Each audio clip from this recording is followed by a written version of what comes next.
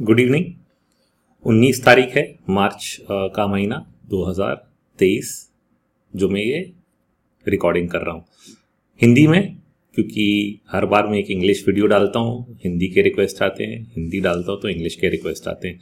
किसी ने बोला कि भारत देश है, हिंदी में करेंगे, ज़्यादा लोग सुनेंगे, ज़रूर ऐसा हो सकता है, बट अलग अलग जगहों पे भाषा भी अलग है। जैसे साउथ में अगर आप हिंदी का वीडियो भेजेंगे तो उनको शायद मुश्किलें भी आए, तो हर प्रदेश का अपना अलग कारण है, हिंदी में सुनना है, अंग्रेज़ी में सुनना है, दोनों के लिए करना शायद एक साथ नहीं, तो कभी ये कभी वो ऐसा ही चलता रहेगा।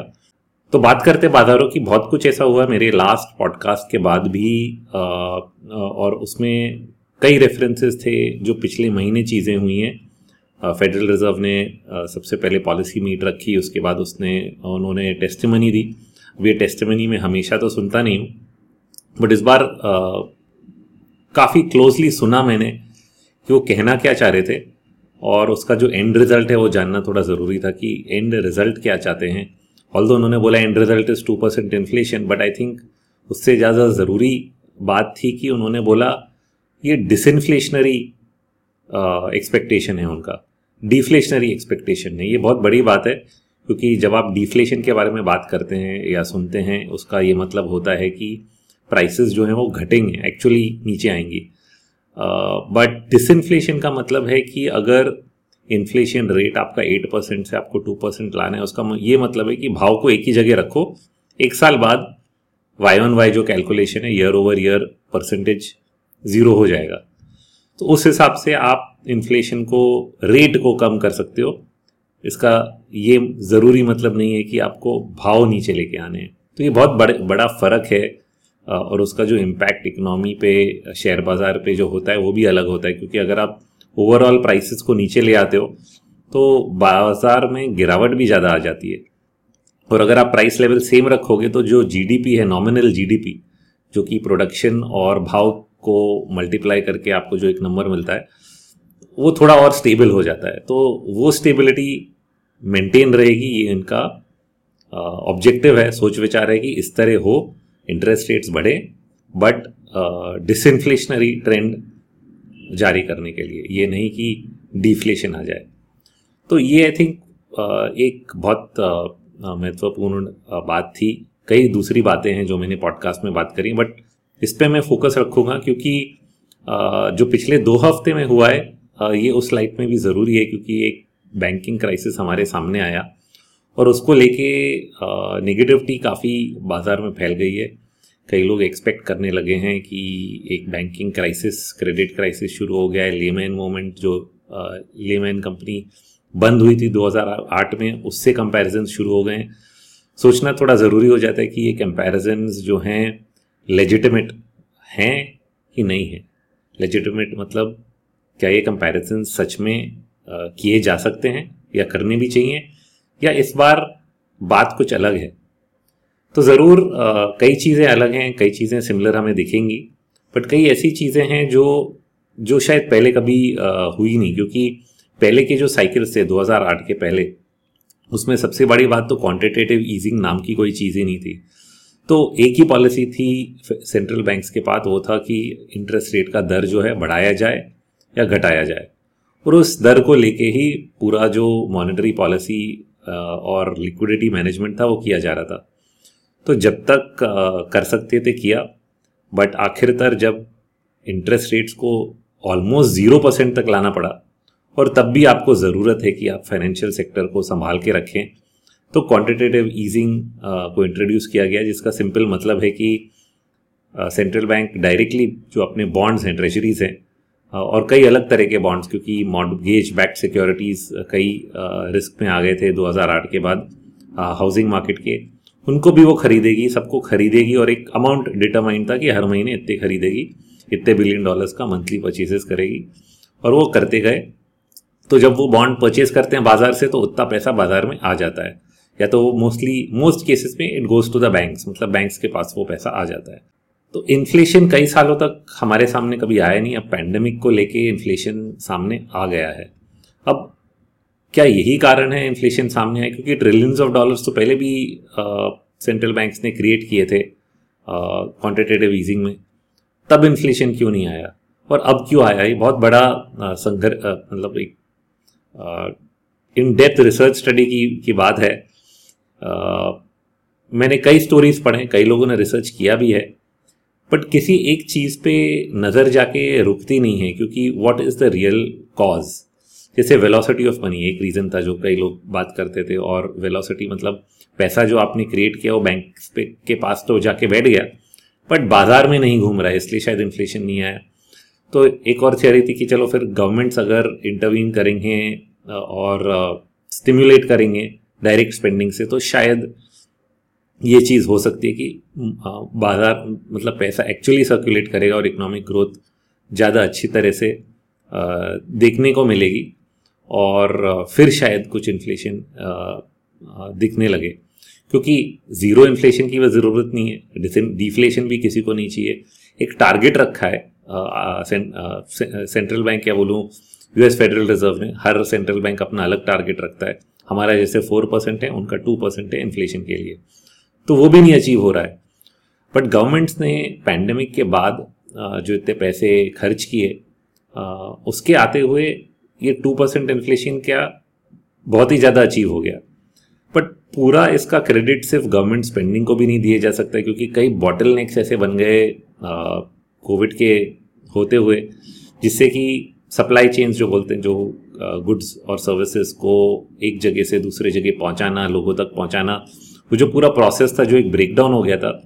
तो देयर वाज अ शॉर्टेज क्योंकि गुड्स पहुंच नहीं पा रहे हैं, कंटेनर्स नहीं मिल रहे हैं, कहीं पे सप्लाई नहीं हो पा रहा है, या कहीं पे प्रोडक्शन कट्स हैं, चिप्स नहीं मिल रहे हैं, कई अलग अलग कारण बन गए, और एक डिमांड सप्लाई मिसमैच आ गया। तो डिमांड सप्लाई मिसमैच के कारण भी कहते हैं कि प्राइसेस बढ़ने लगी। अब आप कोई भी कारण हाइंडसाइट में ढूंढ लो, परंतु अगर ये सब कारण हैं, ओके, और दूसरी तरफ इन्फ्लेशन पहले क्यों नहीं आ रहा था, एक बहुत बड़ा फैक्टर जो भूल जाते हैं, इस टेक्नोलॉजिकल प्रोग्रेस। जब टेक्नोलॉजी अपनी ज़िंदगी में इतनी बड़ी तरीके से आ चुकी है, मोबाइल, टैबलेट्स, फ़ोन से लेके कंप्यूटर एज जो है, और एआई और रोबोटिक्स अभी भी आ रहा है, चैट जीपीटी की तो बात सभी कर रहे हैं। तो ये सब जो प्रोडक्टिविटी इंक्रीजेस हैं, इनसे भी cost of everything has come down.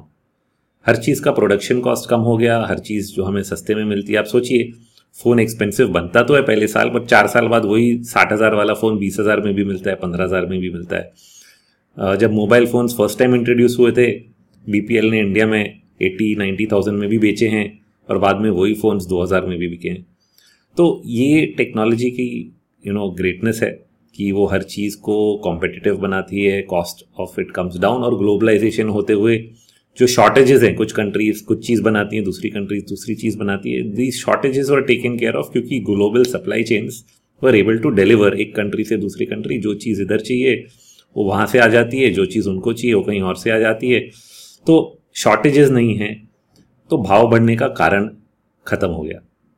Shortages आप अगर क्रिएट कर दोगे अगर किसी कंट्री में, तो ज़रूर उनको प्रॉब्लम्स होगी, जो कि हमने वेनेजुएला और कई ऐसे कंट्रीज़ में देखा जहाँ पे जैसे शॉर्टेजेस बन गई, वो सिर्फ ऑयल प्रोड्यूस कर रहे थे, दूसरी चीज़ें प्रोड्यूस नहीं कर रहे थे, करेंसी शॉर्ट हो गया, तो उनकी इकोनॉमी हाइपर इन्फ्लेशन में चली गई। तो एज लॉन्ग एज ऐसा कोई सिचुएशन नहीं बनता है जहाँ पे product and goods and services का जो फ्लो है वो बंद किया जाए, तब तक इन्फ्लेशन का प्रॉब्लम इतने बड़ी तरीके से आता नहीं है। तो ये आया तो भी किसी रीज़न से आया। So this is the thinking, but आ गया, अब क्या करें? जब आ गया है तो इससे डील तो करना पड़ेगा, और इसमें बड़ा रिस्क ये रहता है कि चलो अगर ये सिर्फ सप्लाई चेन का प्रॉब्लम है, सॉल्व हो जाएगा, 1 साल में चला जाएगा, बट जब तक इन्फ्लेशन रहता है then it has a rub off on expectations. लोग सोचते हैं अरे यार भाव तो बढ़ गए, मैं भी बढ़ा देता हूँ। दूसरा वाला बोलता है हर चीज़ का भाव बढ़ रहा है, मैं भी बढ़ा देता हूँ। तो फिर सब लोग भाव बढ़ाने लगते हैं, and then inflation becomes a different animal than just supply chain. And इसलिए इन्फ्लेशन एक्सपेक्टेशंस को कंट्रोल करने के लिए भी इंटरेस्ट रेट का दर बढ़ाया जाता है, और मोस्टली शायद मुझे लगता है that is the biggest factor कि क्यों सेंट्रल बैंक्स ने इतना एग्रेसिव स्टांस लिया इंटरेस्ट रेट्स पे। कि ये नहीं कि चेन्स तो सब मेंड हो जाएंगी, इवेंचुअली सब खुल जाएगा, चाइना भी ओपन हो ही गया है, बट लोगों को एक्सपेक्टेशन ऐसे ना हो जाए कि हर साल भाव बढ़ाने और बढ़ते जाएं। तो उस चीज़ को कंट्रोल करना और एक लिमिट में लाना कि 2% के अंदर ही हो, या +or-2, ऐसा नहीं कि 10%, बट 2-3 चलेगा, ऐसे एक रेट में लाने का एक ऑब्जेक्टिव रहा है और उस ऑब्जेक्टिव से इन्होंने ये काम किया। बट रिस्क थे बड़े रिस्क क्यों थे? There is something known as moral hazard. Moral hazard मतलब हर एक साइकिल में ना आप कोई चीज़ को अगर माफ़ कर देते हो तो लोग सोचे चलो ये चीज़ तो माफ़ हो सकती है तो इसको खुलेआम करो। अब मैंने बहुत ही एक्सट्रीम एग्जांपल दिया, बट ये एक तरह का सच है। अगर आप 2008 में जाओगे जब QE शुरू हुआ था और उन्होंने सब बैंक्स के जो नुकसान वाले बॉन्ड्स थे उनको खरीदना शुरू किया और M2M अकाउंटिंग को एंड कर दिया कि भाई आपके पास अगर बॉन्ड्स है आपको मार्क टू मार्केट करने की ज़रूरत नहीं है, जितनी ज़रूरत है उतना मार्क टू मार्केट करो, बाकी आप मेच्योरिटी तक होल्ड रखो और उसको एक अलग अकाउंट में रखो, तो आपको हर महीने उसके प्लस और माइनस होने के प्रॉफिट लॉस रिपोर्ट नहीं करने पड़ेंगे। बढ़िया बात है, तो बैंक्स को लॉसेस दिखाना नहीं पड़ेगा हर क्वार्टर में। और कई ऐसे बॉन्ड्स होते हैं जो मेच्योरिटी के बाद पूरे प्राइस पे आ ही जाते हैं, तो इंटरेस्ट रेट्स जो शॉर्ट टर्म में अप डाउन हो रहे हैं उसका इम्पैक्ट किसी को पड़ता नहीं है, तो इस इम्पैक्ट को हटा दिया गया था। और जब इंटरेस्ट रेट 0 आ गए थे तो actually there was a positive impact. The problem है कि अगर इंटरेस्ट रेट का दर आप बढ़ा देते हैं तो वही बॉन्ड्स का नेगेटिव इम्पैक्ट भी आता है। But they are hold to maturity bonds, तो कोई प्रॉब्लम नहीं है, लॉस प्रॉफिट होता रहेगा, वो दिखाना ना प्रॉफिट दिखाना था ना लॉस दिखाना है। इशू तब आता है अगर इन बॉन्ड्स को आपको बेचना पड़ा किसी लिक्विडिटी रिक्वायरमेंट के लिए, अगर आपको पैसे की ज़रूरत पड़ गई, नहीं तो फिर कोई इशू नहीं है। तो इशू था ही नहीं actually, but it's called a moral hazard. अगर आप किसी चीज़ को बोल दोगे कि भाई ये चीज़ से आप प्रोटेक्टेड हो तो सब लोग करेंगे। सबने किया, सबने बॉन्ड्स रख दिए, सबने H2M में डाल दिया। और इंटरेस्ट रेट्स पिछले 2 साल में इन्फ्लेशन को लेके इतने तेज़ी से बढ़ाए गए, और शायद इनको पता ही होगा कि हम लोग ऐसा अगर सोचेंगे कि सेंट्रल बैंक्स को पता नहीं है कि क्या होगा, उनको पता ही होगा कि भाई इतना बढ़ाएंगे तो ये नुकसान तो H2M पोर्टफोलियोज पे आएगा, बट ये पोर्टफोलियोज रिपोर्टेड नहीं है तो किसी के सामने दिखेगा नहीं कि किसी को नुकसान है। और फिर इन्फ्लेशन कंट्रोल में आ जाएगा, हम रेट कम कर देंगे, बात खत्म हो गई। बट जब भी आप कोई ऐसा मेजर लेते हो, बहुत ही sharp increase in rates, bond prices गिर गए, कुछ ना कुछ तो टूटना था ही। और वो कुछ ना कुछ में सबसे पहले 6 महीने पहले जिनको याद है, यूरोप में प्रॉब्लम आई इंश्योरर्स को, उनके बॉन्ड्स लॉसेस में आ गए थे, उनके जो हेज्ड पोजीशंस थे, और उनको फिर यूरोपियन बैंक ऑफ इंग्लैंड ने बेल आउट किया। एंड बैंक ऑफ इंग्लैंड के बेल आउट के बाद वहाँ का मार्केट काफ़ी सुधरा। सितंबर अक्टूबर के बाद आप अगर देखोगे तो यूरोपियन मार्केट्स एक तरफ ऊपर चलने लग गए थे, तो it was a sort of bail out. अब वो प्रॉब्लम यूएस में दिखी नहीं, जैन तक नहीं दिखी, लगा कि शायद कुछ है ही नहीं। जनवरी के बाद यूएस बाजार भी ऊपर आने लगा, बट उस तेज़ी से नहीं जो कि यूरोप में देखा गया है। और फिर वो आता गया और फिर ये बम फूटा कि भाई फाइनली कहीं ना कहीं नुकसान दिख रहा है। और वो भी ऐसा बैंक जिसने, it was more of an asset liability mismatch, मतलब उन्होंने अकाउंटिंग जिस तरह कर रहे थे और जिस तरह एसेट्स रख रहे थे, कोई भी बैंक यूजुअली करता नहीं है, क्योंकि फाइनेंस में हम लोग को सबसे पहले ये सिखाया जाता है कि एसेट लाइबिलिटी मैनेजमेंट करना है आपको। तो ये चीज़ इतनी बड़ी बैंक अगर नहीं कर रही है तो it is very very surprising. But इस चीज़ को लेके उनको नुकसान दिखाना पड़ा। सडनली कैश रिक्वायरमेंट आया। अभी इसको देखते तो एक्चुअली इट स्मेल्स, क्योंकि स्मेल्स ऑफ क्या कि कुछ तो कॉन्स्पिरेसी था। ऐसा क्या सडनली आया कि कई बड़े बड़े डिपॉजिटर्स ने अपना पूरा पैसा निकाल लिया। ऐसा लगता है कि जैसे उन्होंने साथ में बात करी होगी, भाई यार इधर कुछ रिस्क है, पैसा निकालते हैं। और ये ऐसी चीज़ है कि अगर आप पैसा निकालोगे तो बैंक ऐसे ही बंद हो जाएगा। आप किसी भी बैंक से पूरे पैसे निकाल लो, वो बंद हो जाएगा। 90% of banks are insolvent if you remove all the deposits, क्योंकि डिपॉजिट्स के ऊपर तो वो लोन्स बना के बैंक लीवरेज रहता है। तो अगर आप डिपॉजिट ही हटा दोगे तो उसका कैपिटल ही नहीं बचेगा। तो ऐसा हम कभी एक्सपेक्ट नहीं करते कि सब लोग एक साथ अपने डिपॉजिट्स हटा देंगे। बट ये particular bank, Silicon Valley bank, ऐसा था जिसमें कि रिटेल डिपॉजिट्स थे ही नहीं। It was 80% private sector corporate deposits. तो छोटे लोग थे ही नहीं इसमें, बड़े लोग ही थे। और इसमें 4 लोग अगर अपना पैसा निकाल लेते हैं तो सडनली कैपिटल वाइप आउट होता है। और ऐसा ही कुछ हुआ तो कैपिटल वाइप आउट होने की जगह, और कैपिटल वाइप आउट भी नहीं होता है इसमें, ये होता है कि पैसा देना है। पैसा कहाँ रखा है हमने? वो बॉन्ड्स में रखा है, H2M में। तो ये बॉन्ड्स हम लोग अगर बेचेंगे और उनको पैसा दे देंगे तो जो बॉन्ड का लॉस है, क्योंकि इंटरेस्ट रेट का दर बढ़ गया है, तो बॉन्ड का लॉस है वो बुक करना पड़ेगा, और वो लॉस कैपिटल को वाइप आउट कर देगा। This is the sort of funda. कई लोग अभी इस चीज़ को समझ भी चुके होंगे, बट जिनको नहीं समझ में आया तो मैंने सॉर्ट ऑफ समझाया है। तो actually it was not an insolvency crisis, it was a liquidity crisis. तो ठीक है, सेंट्रल बैंक को तो पता ही था ये बॉन्ड्स को लेके H2M में इशू आ सकता है, अब आ गया, तो उन्होंने लिक्विडिटी पूरी प्रोवाइड कर दी। मतलब जितने इसके डिपॉजिटर्स हैं उनको नुकसान नहीं उठाना पड़ेगा, उनको पैसा वापस दे दिया जाएगा। परंतु ये बैंक ज़रूर बंद हो गया, तो ये बैंक नहीं रहेगा। It is gone for chapter 11 bankruptcy filing over this weekend. And इसके बाद लोगों के पैसे जो है FDIC में तो इंश्योर्ड रहते हैं $250,000 तक, बाकी लोगों को पैसे वापस दे दिया जाएंगे। बट इसके बाद लोग एसेस करने लगे कि ऐसे और कोई केसेस हो सकते हैं क्या, ऐसे कितने बैंक हैं जिन्होंने कि पूरा कैश रखा नहीं अपने पास और बॉन्ड्स खरीद के बैठ गए, और वो बॉन्ड्स पे अगर नुकसान हो रहा है तो क्या होगा। तो लोग बैंक के शेयर बेचने लग गए और बैंक कई अलग अलग छोटे छोटे बैंक्स में से पैसे निकालने लगे, क्योंकि बड़े बैंक्स जो हैं उनमें 80% या 50% जो भी है, बहुत सारे डिपॉजिट, हाँ 80% से भी ज़्यादा डिपॉजिटर्स जो हैं वो छोटे होते हैं, लेस देन $250,000। तो बड़े डिपॉजिटर्स अगर 4 लोग पैसा निकाल भी लेंगे तो वो बंद नहीं होगा। छोटे बैंक्स जो हैं उसमें ये ज़्यादा रिस्क रहता है, तो इसलिए लोग डर गए और अपने पैसे जिनके पास ज़्यादा हैं वो निकाल के इधर उधर करने लगे। अब ये एक कारण है। तो सेंट्रल बैंक ने एक ओपन फैसिलिटी कर दी पिछले हफ्ते। ये ओपन फैसिलिटी में उन्होंने बोला कि जिसको भी पैसे चाहिए डिपॉजिट्स के लिए, कैश मतलब चाहिए पेमेंट्स के लिए, और आपके पास ट्रेजरीज पड़े हुए हैं, तो उसके अगेंस्ट हम लोग पूरे फेस वैल्यू का अमाउंट आपको दे देंगे जितना भी आपको चाहिए। सही बात है, तो कोई बैंकिंग में फिर क्राइसिस ही नहीं है। तो हल्ला किस चीज़ का बन रहा है?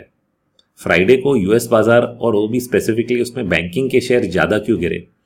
तो ऐसे अलग अलग स्केयर्स आने लगे। क्रेडिट स्विस का एक स्क्वेयर आया जो कि सबसे बड़ा बकवास है दुनिया में, क्योंकि बैंक नहीं, ये न्यूज़ बकवास है। ये न्यूज़ इसलिए बकवास है क्योंकि क्रेडिट स्विस का शेयर या फिर डॉइश बैंक के शेयर जो हैं वो 15 साल से गिर ही रहे हैं। 2008 जब से शुरू हुआ है, 2008 का क्राइसिस, तब से इनके शेयर्स ऐसे ऐसे ऐसे ऐसे ऐसे ऐसे गिर ही रहे हैं। और जब भी गिरते हैं न्यूज़पेपर में यही न्यूज़ आती है कि शायद ये बैंक बंद हो जाएंगे, दुनिया भर में क्राइसिस आएगा। तो आप गिरा दो और किसी भी दिन ये न्यूज़ पब्लिश कर दो। इसलिए मैंने बोला ये बकवास स्टोरी है। तो ये स्टोरी 5 साल पहले भी हो सकती थी, इसको आप बेल आउट कर सकते थे, आज भी आप बेल आउट कर सकते हैं, बट फाइनली इस न्यूज़ पे बेल आउट किया जा रहा है। एटलीस्ट ये वीकेंड न्यूज़ ऐसा है कि शायद UBS उसको खरीद लेगी। अब खरीदेगी या नहीं, या फिर उसके एसेट्स बेच दिए जाएंगे, वो अलग बात है। और नहीं भी होगा तो स्विस बैंक ने ऑलरेडी उनको गारंटीज दे दी हैं, तो ये बंद तो होने नहीं वाला है। कई दूसरे बैंक्स ने भी कैपिटल दे दिया है, सो वो इशू है ही नहीं। तो ये रोना धोना भी खत्म। तो रोना धोना क्या है? रोना धोना कुछ नहीं है। रोना धोना ये है कि हेज फंड्स ने करीब 250,000 कॉन्ट्रैक्ट्स, एटलीस्ट US का डेटा मैंने देखा है, यूरोप का पता नहीं मुझे, शॉर्ट है। आई थिंक सिंस सितंबर या लास्ट ईयर जून जुलाई से उनके पोजीशन शॉर्ट है US मार्केट्स पे। बीच में थोड़े कटे थे, वापस शॉर्ट हो गए। तो जो लोग के शॉर्ट पोजीशन है वो तो पॉजिटिव बोल नहीं सकते कि भाई ये सब चीज़ें संभल गई हैं, बाजार भी संभल जाएगा। बट फ्राइडे के मार्केट एक्शन में हमने देखा कि बैंक स्टॉक्स डाउन थे, बट नैस्डैक नहीं डाउन इतना था, ऑलमोस्ट 0.3% से ज़्यादा डाउन नहीं था। थर्सडे को इनफैक्ट पॉजिटिव भी था। तो कुछ सेक्टर्स में स्टेबिलिटी है, दूसरों में डर है। और ये डर इसलिए है क्योंकि लोगों को समझ में नहीं आ रहा है कि बैंकिंग क्राइसिस और फैलेगा, क्योंकि न्यूज़ वाले बोल रहे हैं कि फैलेगा, but it has already been backstopped. Central bank ने ऑलरेडी एक्शन ले लिए कि ये तो होने नहीं वाला है। दूसरी चीज़ जो हुई है वो है कि कई लोग रिसेशन एक्सपेक्ट कर रहे थे। अब रिसेशन का क्या होगा, ये होगा कि नहीं, क्योंकि यील्ड कर्व जो बोलते हैं, इन्वर्जन, ये भी एक बहुत बड़ा ज्ञानी वाला आइटम है। और उसको आइटम ही बोलना चाहिए, क्योंकि किसी चीज़ का अगर हम लोग बोलते हैं ना ट्रैक रिकॉर्ड 100% है, तो एक ना एक बार तो वो ज़रूर फेल होता है। तो क्या इस बार फेल होगा कि नहीं, ये बहुत बड़ा क्वेश्चन मार्क है, और हम लोग ऑफकोर्स रियल टाइम में जानेंगे। पर जब भी इन्वर्ट होता है तो रिसेशन आता ही है, कभी 6 महीने में, कभी 12 महीने में, कभी 18 महीने में। तो उसका सब लोग इंतज़ार करते हैं कि भाई रिसेशन तो आने ही वाला है।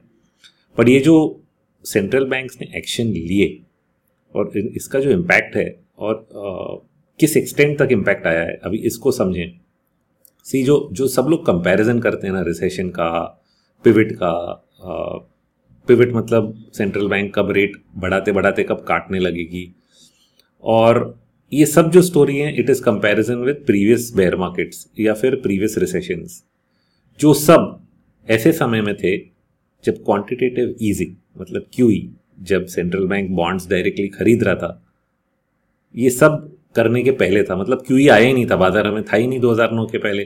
तो आप कंपेयर ऐसा पीरियड कर रहे हो जब क्यूई डिड नॉट एग्जिस्ट, और वो कंपैरिजन हो सकता है कि नहीं। अब अगर मेरा 4 महीने पहले वीडियो देखे मैं भी वही कंपेयर कर रहा था, तो ये कमेंट्स में मत डालना, क्योंकि कोई मतलब नहीं है बोलने का। सी हम लोग सब स्टडी कर रहे हैं, सब सोच रहे हैं, हर सोच विचार कर रहे हैं, but the question is how soon can you think and change considering both possibilities. कि यस, प्रीवियस साइकिल में जब भी फेड रुकता है और फिर रेट काटने लगता है, वो इसलिए काटता है कि उसको लगता है रिसेशन है, और रिसेशन आते हुए अगर वो काटता है तो बाजार और क्यों गिरता है, क्योंकि रिसेशन है, अर्निंग्स विल फॉल। ओके, इस बार रिसेशन आया ही नहीं है और उसने इंटरेस्ट रेट भी बढ़ाया नहीं पिछले साइकिल की तरह, क्योंकि पिछले बार क्या करता था, बाजार जैसे बढ़ने लगता है रेट्स बढ़ाने लगो, नॉर्मलाइज करने लगो, बाजार और बढ़ता था, फिर रेट्स बढ़ाते थे जब तक कि रेट ऐसे पॉइंट पे नहीं आ जाए कि बाजार टूटने लगे। इस बार तो उसने रेट ही नहीं बढ़ाए। 2009 से लेके 2023 तक इंटरेस्ट रेट बढ़ाने का काम किया ही नहीं गया। एक बार किया और उसमें भी 1 साल के अंदर दुम उठा के भाग गए। तो कोशिश ज़रूर की 2016 और 2018 के बीच में कि रेट्स को बढ़ाया जाए, क्वांटिटेटिव ईजिंग ख़त्म की जाए, बट वो हो नहीं पाए क्योंकि मार्केट में वॉलेटिलिटी बढ़ गई। उन्होंने बोला अच्छा ठीक है रहने दो, हम नहीं कर रहे। इस बार इन्फ्लेशन भी आया तो भी उन्होंने कुछ नहीं किया। 2%, 3%, 5%, 6%, 8-9% जब निकल गया तब उनको लगा नहीं यार कुछ तो करना पड़ेगा। तो इंटरेस्ट रेट का भी काम उन्होंने लेट किया, यूजुअली बाजार के साथ साथ बढ़ते हुए जब जो करते हैं नहीं किया। और अब काटने का भी काम क्या समय से करेंगे कि ये भी लेट हो जाएगा। तो इस चीज़ को कैसे कंपेयर करें। और पिछले साइकिल में क्यूई था नहीं, अब तो क्यूई आ गया है। मतलब जैसे बाजार में कुछ हलचल होती है वो बॉन्ड खरीदने लगता है और लिक्विडिटी डाल देता है बाजार में, तो बाजार फिर गिरना बंद कर देता है। क्या ऐसा इस बार होगा? तो इस पर भी डिबेट चल रहा है। अगर ट्विटर पे जाएगा लोग बोलेंगे भाई क्यूई है ही कहाँ अभी, पर दूसरे लोग बोल रहे हैं कि नहीं, ये जो इन्होंने विंडो खोला कि बैंक्स को हम लोग मुफ्त में पैसे देंगे, पिछले 1 हफ्ते में $300 बिलियन के पैसे बैंक्स ने ले लिए। अगर आप ये सेंट्रल बैंक का बैलेंस शीट देखोगे जो घट रहा था 1 साल से कि क्यूटी कर रहा है, क्वांटिटेटिव टाइटनिंग, अपने बॉन्ड्स कम कर रहा है, कम कर, आधा से ज़्यादा वो अब रिकवर हो गया। हर महीने $90 बिलियन कम कर रहा था सितंबर से। वो भी उसने शुरू में उतने नहीं किए, बाद में जाके किए, सितंबर के महीने में कुछ नहीं किया। और उसमें भी लिक्विडिटी कई दूसरे सोर्सेज से आई, टीजी अकाउंट, ये सब कई लोगों ने बात की है। अक्टूबर नवंबर में अलग सोर्सेज से लिक्विडिटी आ गई, तो उतनी लिक्विडिटी कम भी नहीं हुई। और अभी 1 हफ्ते के अंदर $300 बिलियन दे दिए, तो बैलेंस शीट उसका सेंट्रल बैंक का फिर से बढ़ने लग गया तेजी से। तो इस क्यूई बैक, कोई लोग बोल रहे हैं हाँ ये क्यूई है, कोई बोलता है नहीं है, बट बैलेंस शीट तो बढ़ा है तो इसको क्यूई बोलना चाहिए, क्योंकि क्यूई से भी बैलेंस शीट बढ़ता था। तो ये है क्या सच में? ये एक डिबेट है, लोगों ने एक एक साइड ले लिया है। बट अगर हम लोग सिर्फ उसी से जाएं कि भाई सेंट्रल बैंक का रिजर्व्स बढ़ रहे हैं और बैंक्स को पैसा दिया जा रहा है, which is very similar to what they were doing in 2009, एक तरह से करो या दूसरी तरह से करो, बात एक ही है कि आप पैसे बैंक्स को दे रहे हो और सिस्टम को टूटने से रोक रहे हो। तो फिर ये बाजार के लिए अच्छा है कि बुरा है? तो रिसेशन वाले बोलते नहीं रिसेशन तो आएगा ही, ये अच्छा नहीं है। और जो लोग शॉर्ट हैं वो भी यही बोलेंगे, क्यों बोलेंगे कि अच्छा है, उनको तो शॉर्ट काटना है। तो इसमें एक और फिर लेयर आप डाल दो। ये लेयर है कि जब 2008 में एक क्राइसिस आया लेमन ब्रदर्स का और उनको बेल आउट दिया गया, तो क्या हुआ? इम्पैक्ट ये हुआ कि इमीडिएटली डॉलर का रेट बढ़ा, और जब डॉलर का रेट बढ़ा तो सब बाजार नीचे आए, कमोडिटी प्राइसेस भी गिरी, गोल्ड का प्राइस भी घटा और इक्विटीज़ भी घटी। ओके, तो सिर्फ बेल आउट दिया था, क्यूई नहीं अनाउंस किया था उन्होंने। $750 बिलियन बेल आउट दिया बैंक्स को, फिर और बैंक्स फेल हुए, फिर और दिए, फिर क्यूई शुरू करा। क्यू शुरू करने के बाद बाजार संभल गया। अब इस बार इन्होंने ये चीज़ इमीडिएटली कर दी है। ओके, पिछले 2 दिन में डॉलर बढ़ा है कि घटा है, बस ये बेसिक चीज़ देखनी है। अगर मंडे को चेंज हो जाता है तो आप अकॉर्डिंगली उसको समझ लीजिए। बट 2 दिन से क्या हुआ कि डॉलर का भाव एक्चुअली घटा, क्योंकि ये इतना लिक्विडिटी पैसे जो हैं बाजार में दिए गए बैंक्स को, तो उसको ऐसा प्रेज्यूम किया जा रहा है कि भाई शायद क्यूई वापस शुरू हो गया है, लिक्विडिटी वापस बढ़ने लगी है, तो ये इन्फ्लेशनरी है, डॉलर का भाव घटने लगा, गोल्ड ऊपर, बिटकॉइन ऊपर। ये ऐसा नहीं हुआ कि सब गिर रहे हैं, so this is not deflation as of now, it is not. अगर अगले हफ्ते चेंज हो जाता है तो अलग बात है। और ये बैंकिंग क्राइसिस को लेके एक और एक्सपेक्टेशन सेट हो गया कि शायद फेडरल रिजर्व अभी इंटरेस्ट रेट्स उतना नहीं बढ़ाएगा, क्योंकि इतने बढ़ाने के बाद बैंक्स फेल हो रहे हैं, तो और बढ़ाने का क्या मतलब है। और अगर उसको अपना जो है खुद का दिल रखना है और लोगों को दिखाना कि नहीं हम लोग सही थे, तो पैसे तो दे दिए सबको, एक आखिरी बार 25 बेसिस पॉइंट बढ़ा देता हूँ, ताकि लोग ये ना बोलें कि हमने अपना काम नहीं किया, क्योंकि इन्फ्लेशन तो अभी भी है ही 6% के आसपास। तो एक बार करके और फिर रुक जाते हैं। ज़्यादातर यही एक्सपेक्टेशन है, जितने मैंने इंटरव्यू सुने हेज फंड्स के मैनेजर्स के, सब यही कह रहे हैं। पहले 50 तक लोग सोच रहे थे शायद 50 बढ़ाएगा, अब कह रहे हैं कि इन्हें 25 बढ़ा के रुक जाएगा वो, क्योंकि अब क्राइसिस है, कुछ टाइम देखना ज़रूरी है कि क्या हो रहा है, उसके बाद हम सोचेंगे इसके बारे में। ऐसा एक एक्सपेक्टेशन है कि वो इस तरह बोलेगा। अब सच में ऐसा ही बोलेगा कि नहीं, वो डिटरमाइन करेगा कि बाजार किस तरह ज़्यादा है, क्योंकि उसने अगर एक्सपेक्टेशन से अलग किया कुछ कि नहीं हम तो बढ़ाएंगे क्योंकि हमने तो पैसे दे दिए सबको, कोई फर्क नहीं, तो ज़रूर it will be a big risk factor. और डॉलर जो हम लोग को अभी 2 दिन से घटता हुआ दिख रहा है, वो वापस बढ़ेगा and there will be a risk in the market. But right now the scare around banking is overdone. सिर्फ बैंक्स को लेके अगर आप डर रहे हो तो ये चीज़ गलत है, जो कि फ्राइडे को देख के ऐसे ही लगा। ऐसा नहीं लगा कि पूरा मार्केट जा रहा है, बट थर्सडे फ्राइडे में बैंकिंग स्टॉक्स ज़्यादा गिरे यूएस में, यूरोप में। दूसरे पार्ट्स ऑफ द मार्केट थोड़े संभले हुए थे, स्पेशली टेक्नोलॉजी, जो कि पहले टेक्नोलॉजी में पूरी मंदी थी पिछले साल, तो वो संभल गया।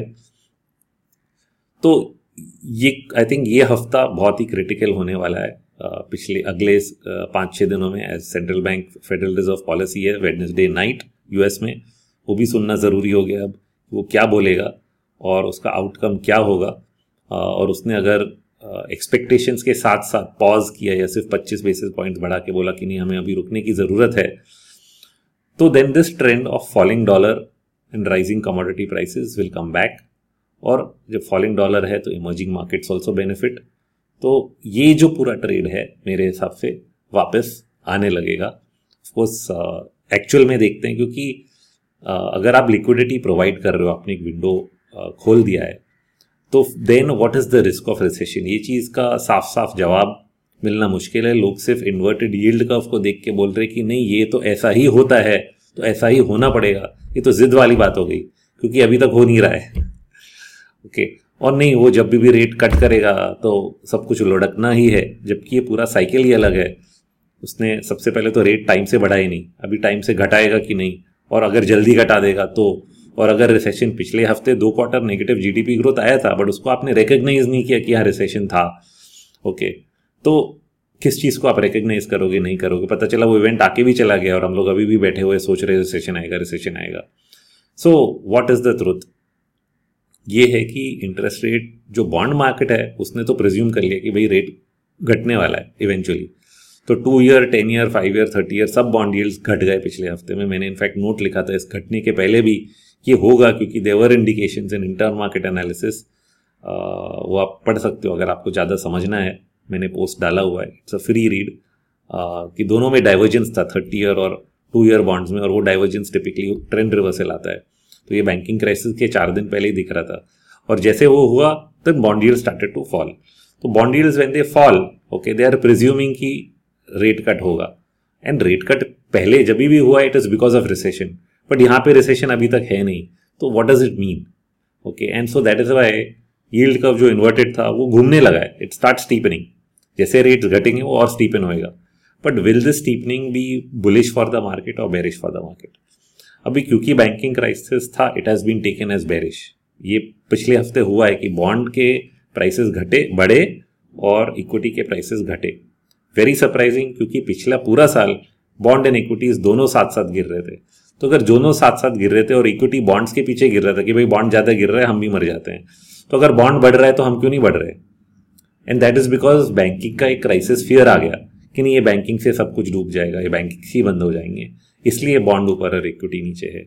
बट अगर उन्होंने बैंकिंग क्राइसिस को हटा दिया है, बैंकिंग क्राइसिस है ही नहीं, देन व्हाट? तो then why both are going in opposite directions? अगर बॉन्ड्स भी ऊपर जा रहे हैं तो इक्विटी को भी संभालना जरूरी है, unless there is a case कि there is a banking crisis और देयर इज अ केस की रिसेशन कल सुबह आ रहा है, और ये दोनों मुझे दिख नहीं रहे, so I am not able to understand, and that is why gold is up. Gold इस चीज़ को पहचान चुका है कि ऐसा कुछ नहीं है, बिटकॉइन इसको पहचान चुका है, बट बाजार ने नहीं पहचाना है अभी तक. तो of course the market is always right. If the market doesn't tell us कि मैं जो भी बोल रहा हूँ सच है, तो ज़रूर कुछ और सच होगा. But as of now this is how I see it. And like I said, 3 दिन और दे दो. अगर अभी भी कुछ डाउट है, 3 दिन में सेंट्रल बैंक खुद बोलेगा कि उसका क्या पॉलिसी स्टांस है. ये सब होने के बाद एक क्लैरिटी मिलेगी, क्योंकि अभी तक they have not made any public discussion about what they have done, the actions that they have taken. वहाँ पे ही will address the news media. तो जब वो क्वेश्चंस लेगा लोगों से और जवाब देगा, तो हम लोग को ज़्यादा समझ में आएगा कि यहाँ से आगे कोर्स किस तरह जाने वाला है. और ये जो लिक्विडिटी बाजार में आ रही है, is it going to be permanent और are they going to keep tightening it from behind. ऐसे भी इन्फ्लेशन डेटा तो कम ही हो रहा है. ओके, तो ऐसा नहीं है कि उनको कम नहीं, घटाना नहीं था, रेट्स को रोकना नहीं था. It was only a question of time कि कब करेंगे, कब रोकेंगे, अभी या 4 महीने बाद.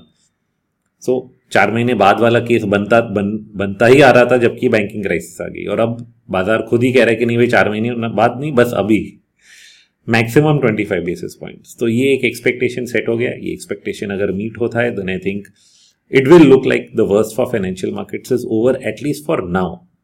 बाद में कोई और क्राइसिस डेवलप होगा तो उससे हम लोग डील करेंगे, but for now it will look like that is over. And then what is the scenario?